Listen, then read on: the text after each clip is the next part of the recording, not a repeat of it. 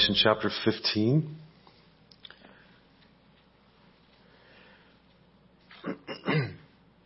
What do you feel in your heart when you think about the very end of all things? Is it comforting, or is it scary, or exciting, or dreadful? Probably a mix of all those things, if I had to guess. I know it is for me. You kind of want it to happen and don't want it to happen, or it sounds wonderful or scary all at the same time. But one of the main themes of Revelation for the believer is that we must not live in fear of the world or of the evil one and all of his schemes. And we definitely don't need to fear the end of everything. The book of Revelation means that God is the one who owns the future. So no matter how scary the text might be in talking about the things that are and the things that are to come, God is the one orchestrating this. That is for the hope of believers. We don't know, of course, exhaustively all the ways in which God's plan will finally get wrapped up, and there's disagreement among brothers and sisters in Christ as to how this will all end, but we do know it will happen, right? We do all agree on that. And we also know, because of the word and promise, what our destiny is because of our Lord Jesus Christ. It is tied to His cross. It is tied to His resurrection and His lordship. And one day, every single stain of the curse will be removed from our existence forever and ever and ever. All of this, as we know it, is going to end. And Jesus will be the Son, and God will be all in all. And so the world in its present form will end. This will end in God's righteous judgment to the glorious and joyful praise of His redeemed people. Let me pray one more time and we'll get into this passage. Father, we do thank You for Your promise and for Your sovereignty by which we can trust in all these things, knowing that You will bring them about in Your way and in Your time. And so, Lord, encourage us tonight as we go through this passage. Lift up our hearts to You. Give us hope rather than panic or fear in the days in which we live, in which You have placed us. We ask in the name of our Lord Jesus Christ. Amen. Let me read the first 4 verses here, chapter 15. Then I saw another sign in heaven, great and amazing. 7 angels with 7 plagues, which are the last, for with them the wrath of God is finished. And I saw what appeared to be a sea of glass mingled with fire, and also those who had conquered the beast and its image and the number of its name, standing beside the sea of glass with the harps of God in their hands. And they sing the song of Moses, the servant of God, and the song of the Lamb, saying, Great and amazing are Your deeds, O Lord God the Almighty. Just and true are Your ways, O King of the nations. Who will not fear, O Lord, and glorify Your name? For You alone are holy. All nations will come and worship You, for Your righteous acts have been revealed. In chapter 15, the scene shifts again, this time from earth to heaven. The final judgment cycle of 7. Remember, there are 3 cycles of 7 that structure Revelation for us. The final cycle of 7 is about to be revealed from heaven. It doesn't get revealed in full in chapter 15, but it's about to begin. So the parenthetical visions we've been in for a while, between, if you remember, the cycle of 7 trumpets and the coming cycle of 7 bowls, that parentheses of visions that begin in chapter 12 ends tonight in chapter 15. Those parenthetical visions brought us once more to the final judgment at the end of history and the end of all things. But first, before that happens, John sees another sign in heaven before that final cycle of 7 of the bowls begins. And by starting out this chapter with those words, another sign, John is connecting this vision with the vision of the heavenly woman and the dragon who war against her and her child that we looked at all those weeks ago in chapter 12, verses 1 and 3. The 7 angels in verse 1 of 15 bring with them absolutely earth-shattering significance, right? Since they carry the 7 plagues that are the last for with them the wrath of God is finished. So the outpouring of the 7 bowls of God's wrath, it reveals the end of history from 7 different perspectives, as we will see in chapter 16, and the termination of the first heaven and the first earth when read in light of 21:1. So the bull cycle that begins in Revelation 16 will basically give us an even deeper and more detailed picture of the cosmic inferno that we got a glimpse of in the 6th seal back in chapter 6 verses 12 through 17, the destruction of the earth and the sky, and the 7th trumpet celebration in heaven in chapter 11 verses 15 through 18. So as we move on into chapter 16, God willing, I guess in 2 weeks, we're getting further detail on what we saw in those 2 passages. And John will be given even more perspective on the completion of God's wrath at the end of history in Revelation 19 and 20. We're going to be in wrath for a while here. Remember, beloved, the order in which John sees the visions is not necessarily the chronological order in which the events they symbolize happen in history. And you can see that just by looking at the text, that things we've read before, they come back into the text and vice versa. And so the visions that follow the bull cycle that we're going into in chapter 17 and 18, the final destruction of Babylon, the defeat of the beasts and the dragon in 19 and 20, those are giving us those different camera angles on the same battle at the end of history. A battle in which God and His Christ, our Lord and Savior, will triumph. So as with the trumpets, John gets a glimpse of the 7 angels who will inflict the last plagues, the bowls, on the earth here in verse 1. But then in verses 2 and 8 of chapter 15, where we are tonight, he gets a glimpse of the heavenly worship and glory that's happening in heaven before these angels inflict those plagues in chapter 16. These verses show us another appearance, a second appearance of the Lamb's great choir army on Mount Zion that we first saw in the beginning of chapter 14, verses 1 through 5. These singers are those who had conquered the beast and its image and the number of its name here in 15, verse 2. If you remember, back in chapter 14, verse 4, this same group that we're seeing now was called the first fruits, right? Identifying them as those who had persevered in faith, even in persecution to the death in chapter 14, verses 12 and 13. This group is the foretaste that we saw in 14 of the whole harvest of God's people that we read about in 14 through 16. When we see them here described as conquerors, these first fruits, sometimes overcomers in the text, depending on what translation you're reading, we realize that the way things appear when we're looking at them from earth, all right, they are that when we look at things from earth, it's a negative image of reality. But the perspective of heaven that we're seeing in 15 on these things allows us to see the actual truth of the believer's situation. So from an earthly perspective, of course, we saw the beast overcame the saints in chapter 11 and chapter 13, but in fact, they were the ones that overcame their enemies by the blood of the Lamb and the word of the testimony back in 12:11. And we're seeing again, this is what it looks like from heaven. To die in faith is to overcome this world, beloved. It is not to suffer defeat. Even if the only suffering we experience is our own personal fight to maintain faith in Christ, which is its own battle, its own suffering sometimes. But our death is victory. There will never be a circumstance of our deaths that is not a victory if we die in faith. The enemy will never win. He will never have the final say over you or I. These are the things you want to draw mainly from Revelation. These are the beautiful truths it proclaims to us. Now we see this choir army in heaven standing on what appeared to be a sea of glass mingled with fire in verse 2. Way back in chapter 4, verse 6, this sea of glass was the pavement of crystal that proceeding from God's throne, right? These believers stand before God's throne just as they did back in chapter 14, verse 3.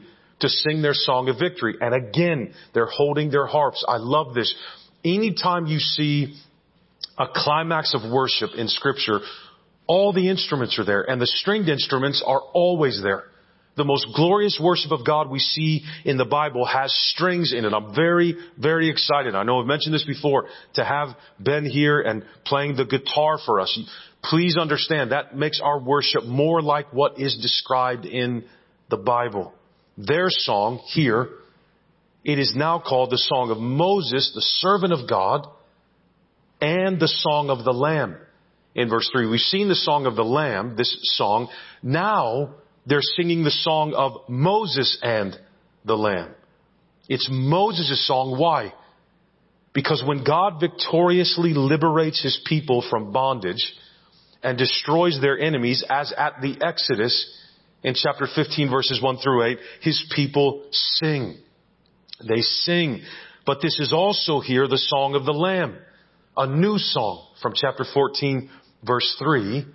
Because the Lamb has won the ultimate and final victory for us, the ultimate deliverance and freedom from bondage through His life, death, and resurrection. They are singing that here in light of the fact that Christ has risen from the dead after His suffering and ascended. And so all these beautiful songs of celebration throughout Scripture, when God would deliver His people, they're all coming to a head in Revelation. His coming judgment is the last and great exodus for His people. It is the ultimate salvation of God that was really only foreshadowed in the Exodus. God's new act of redemption that is coming from the earth, right? Saving His people from the earth. That reality elicits new songs of praise from His people, as it always has. Remember the words of Psalm 98, 1 through 2, right? Oh, sing to the Lord a new song, for He has done wonderful things. His right hand and His holy arm have gained the victory for Him. The Lord has made known His salvation. He has revealed His righteousness in the sight of the nations. So the words of this new song in Revelation 15, they're a mixture, a very deliberate mixture of Old Testament praises for God's perfections that have been revealed throughout all His glorious interventions on His people's behalf when He judged their enemies. You see these very words in Scripture before. Words like great and amazing that we see here are from Deuteronomy 28:59. Just and true are your ways. That's from Deuteronomy 32:4. King of the nations, who will not fear, O Lord, and glorify your name. That's from Jeremiah 10:7. So again, the entire sweep of biblical revelation is culminating in the book of Revelation. This is what all of it was pointing to. The victory of Christ at the end of all things. Great and amazing were the words used to describe God's plagues on the Egyptians back in Deuteronomy 28, as well as this very sign of heaven back in chapter 15, or very sign in heaven in verse 1 of this chapter. The same words, great and mighty. Remember, the martyrs were crying out to God in lament back in chapter 6 verse 10, but that has become a song of celebration here, precisely because the justice they were crying out for in chapter 6 in 15 has happened. It's taken place. It's come in this text. Later in chapter 16 verses 5 and 6, when the third bowl is poured out, turning rivers and springs into blood for the ones who spilt the blood of the saints, the third angel will call God just and holy. More words from this song of praise. So the right response to the final display of God's justice in verse 4 is reverent fear. Look again, not terror, reverence. All. Look at verse 4 again. Who will not fear, O Lord, and glorify your name? For you alone are holy. All nations will come and worship you, for your righteous acts have been revealed. All the nations will come and worship God, as God has always prophesied, because it is now clear in and through Christ and the salvation of His people that God truly is the King of the nations. He runs the world. And so His troubled and burdened church on earth that often seems so weak and outnumbered can never forget the fact that God's kingdom is growing powerfully and unstoppably even through our weakness. Even through our weakness. This innumerable multi-ethnic host that John has seen gathered around God's throne in chapter 7, verse 9, that is a preview of the new Jerusalem, beloved. These choirs are a preview of the end of all things. They're all the redeemed from every nation walk in the light of the Lamb. We'll read that in chapter 21, verses 23 to 24. They bring their glory and honor, and we lay them at His feet in 21:26, and we find healing for all our sorrows and injuries in the leaves of His tree of life in 22:2-3. What a beautiful scene. Right? Pick it up in verse 5. After this I looked, and the sanctuary of the tent of witness in heaven was opened. And out of the sanctuary came these 7 angels with the 7 plagues, clothed in pure bright linen with golden sashes around their chests. And one of the 4 living creatures, you remember those, gave to the 7 angels 7 golden bowls full of the wrath of God who lives forever and ever. And the sanctuary was filled with smoke from the glory of God and from His power. And no one could enter the sanctuary until the 7 plagues of the 7 angels were finished. So here the angels that were introduced to us in verse 1, as those that have the last 7 plagues, are now given a more elaborate description, right? Just as at the start of the seal cycle of 7, back in 4:1, and the trumpet cycle of 7 in 8:1-5, as well as the vision of the woman and the dragon in 11:19 and in 12:1, the bull cycle begins with the opening of heaven in verse 5. It's always revelation, right? So these angels have been commissioned then because they're coming out in the very presence of God Himself in the holiest chamber of the heavenly tabernacle. They come out to receive their golden bowls, and each one of them is filled to the brim with the wrath of the righteous and holy God who lives forever and ever, that will be poured out on those who have persecuted His people and destroyed His creation. And just like the angelic messenger whose appearance overpowered Daniel back in his vision in Daniel 10:5, these angels are clothed in pure, bright linen with golden sashes around their chests in verse 6. We then see God's amazing glory displayed in a cloud of smoke that fills the temple and keeps anyone from entering the sanctuary until the 7 plagues of the 7 angels were finished in verse 8. The smoke or the cloud of glory, we've seen this all through God's Word. The cloud of glory of God's unapproachable, blazing holiness filled the tabernacle on the day it was consecrated in Moses' time, way back in Exodus 40:34. The same cloud in the temple when it was completed by Solomon in 1 Kings 8:10 and 11. Isaiah saw it in the year that King Uzziah died in Isaiah 6:1. The smoke was so intimidating, remember, that the priests couldn't even enter the sanctuary and perform their ministry. There was too much of the glory of God in that cloud. Here in John's vision, this cloud of glory doesn't just convey God's holiness here. It also draws our attention to the moment His heavenly creatures can come back into His presence when His plagues are finished, right? And that word finished that we read there takes us back to verse 1, where it was revealed that these 7 angels bring with them the plagues that show the wrath of God has been finished, completed. All the trumpet calls of warning have been sounded, beloved, when we get to chapter 15. The patient delay that God in His indescribable mercy has given to the earth, described back in chapter 10, verse 6, remember? There's like that last warning that it's coming. Now it's over. When this happens, this is it. And plagues will pour out without interruption from bulls that are filled with God's righteous wrath, bringing desolation on everything infected by the curse. The end has come. This is the end of the world as we know it in our lives today. This could happen in our lifetime. It may happen very far from now. The 2 scenes of God's redeemed people singing a song to celebrate the Lamb's triumph in 14:1-5 and here in 15:1-4. and the Song of Moses and the Lamb to celebrate the final revelation of God's justice. These form the boundaries of this section for us. What God is showing us in this parenthetical, cycle of visions here between the 7 trumpets and the 7 bowls is a picture of the final judgment and the redemption of His people. In between these 2 scenes in 14:1 through 5 and 15:1 through 4, in between these 2 scenes of glorious singing, John heard 3 angels who announced the coming judgment that we're about to read about in 16. They announced that back in chapter 14, verses 6 through 13.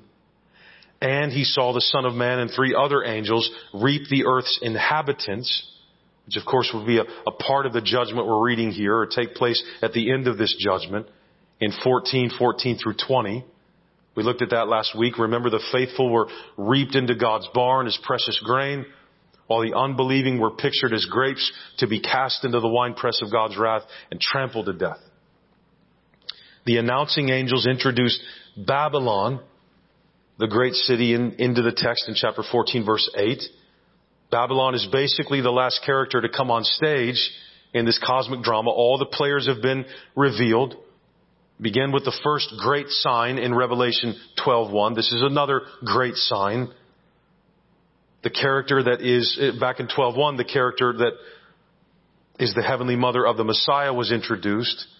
Here you see those words again, the great sign, in 15:1 through 8. These angels don't just predict the fall of Babylon.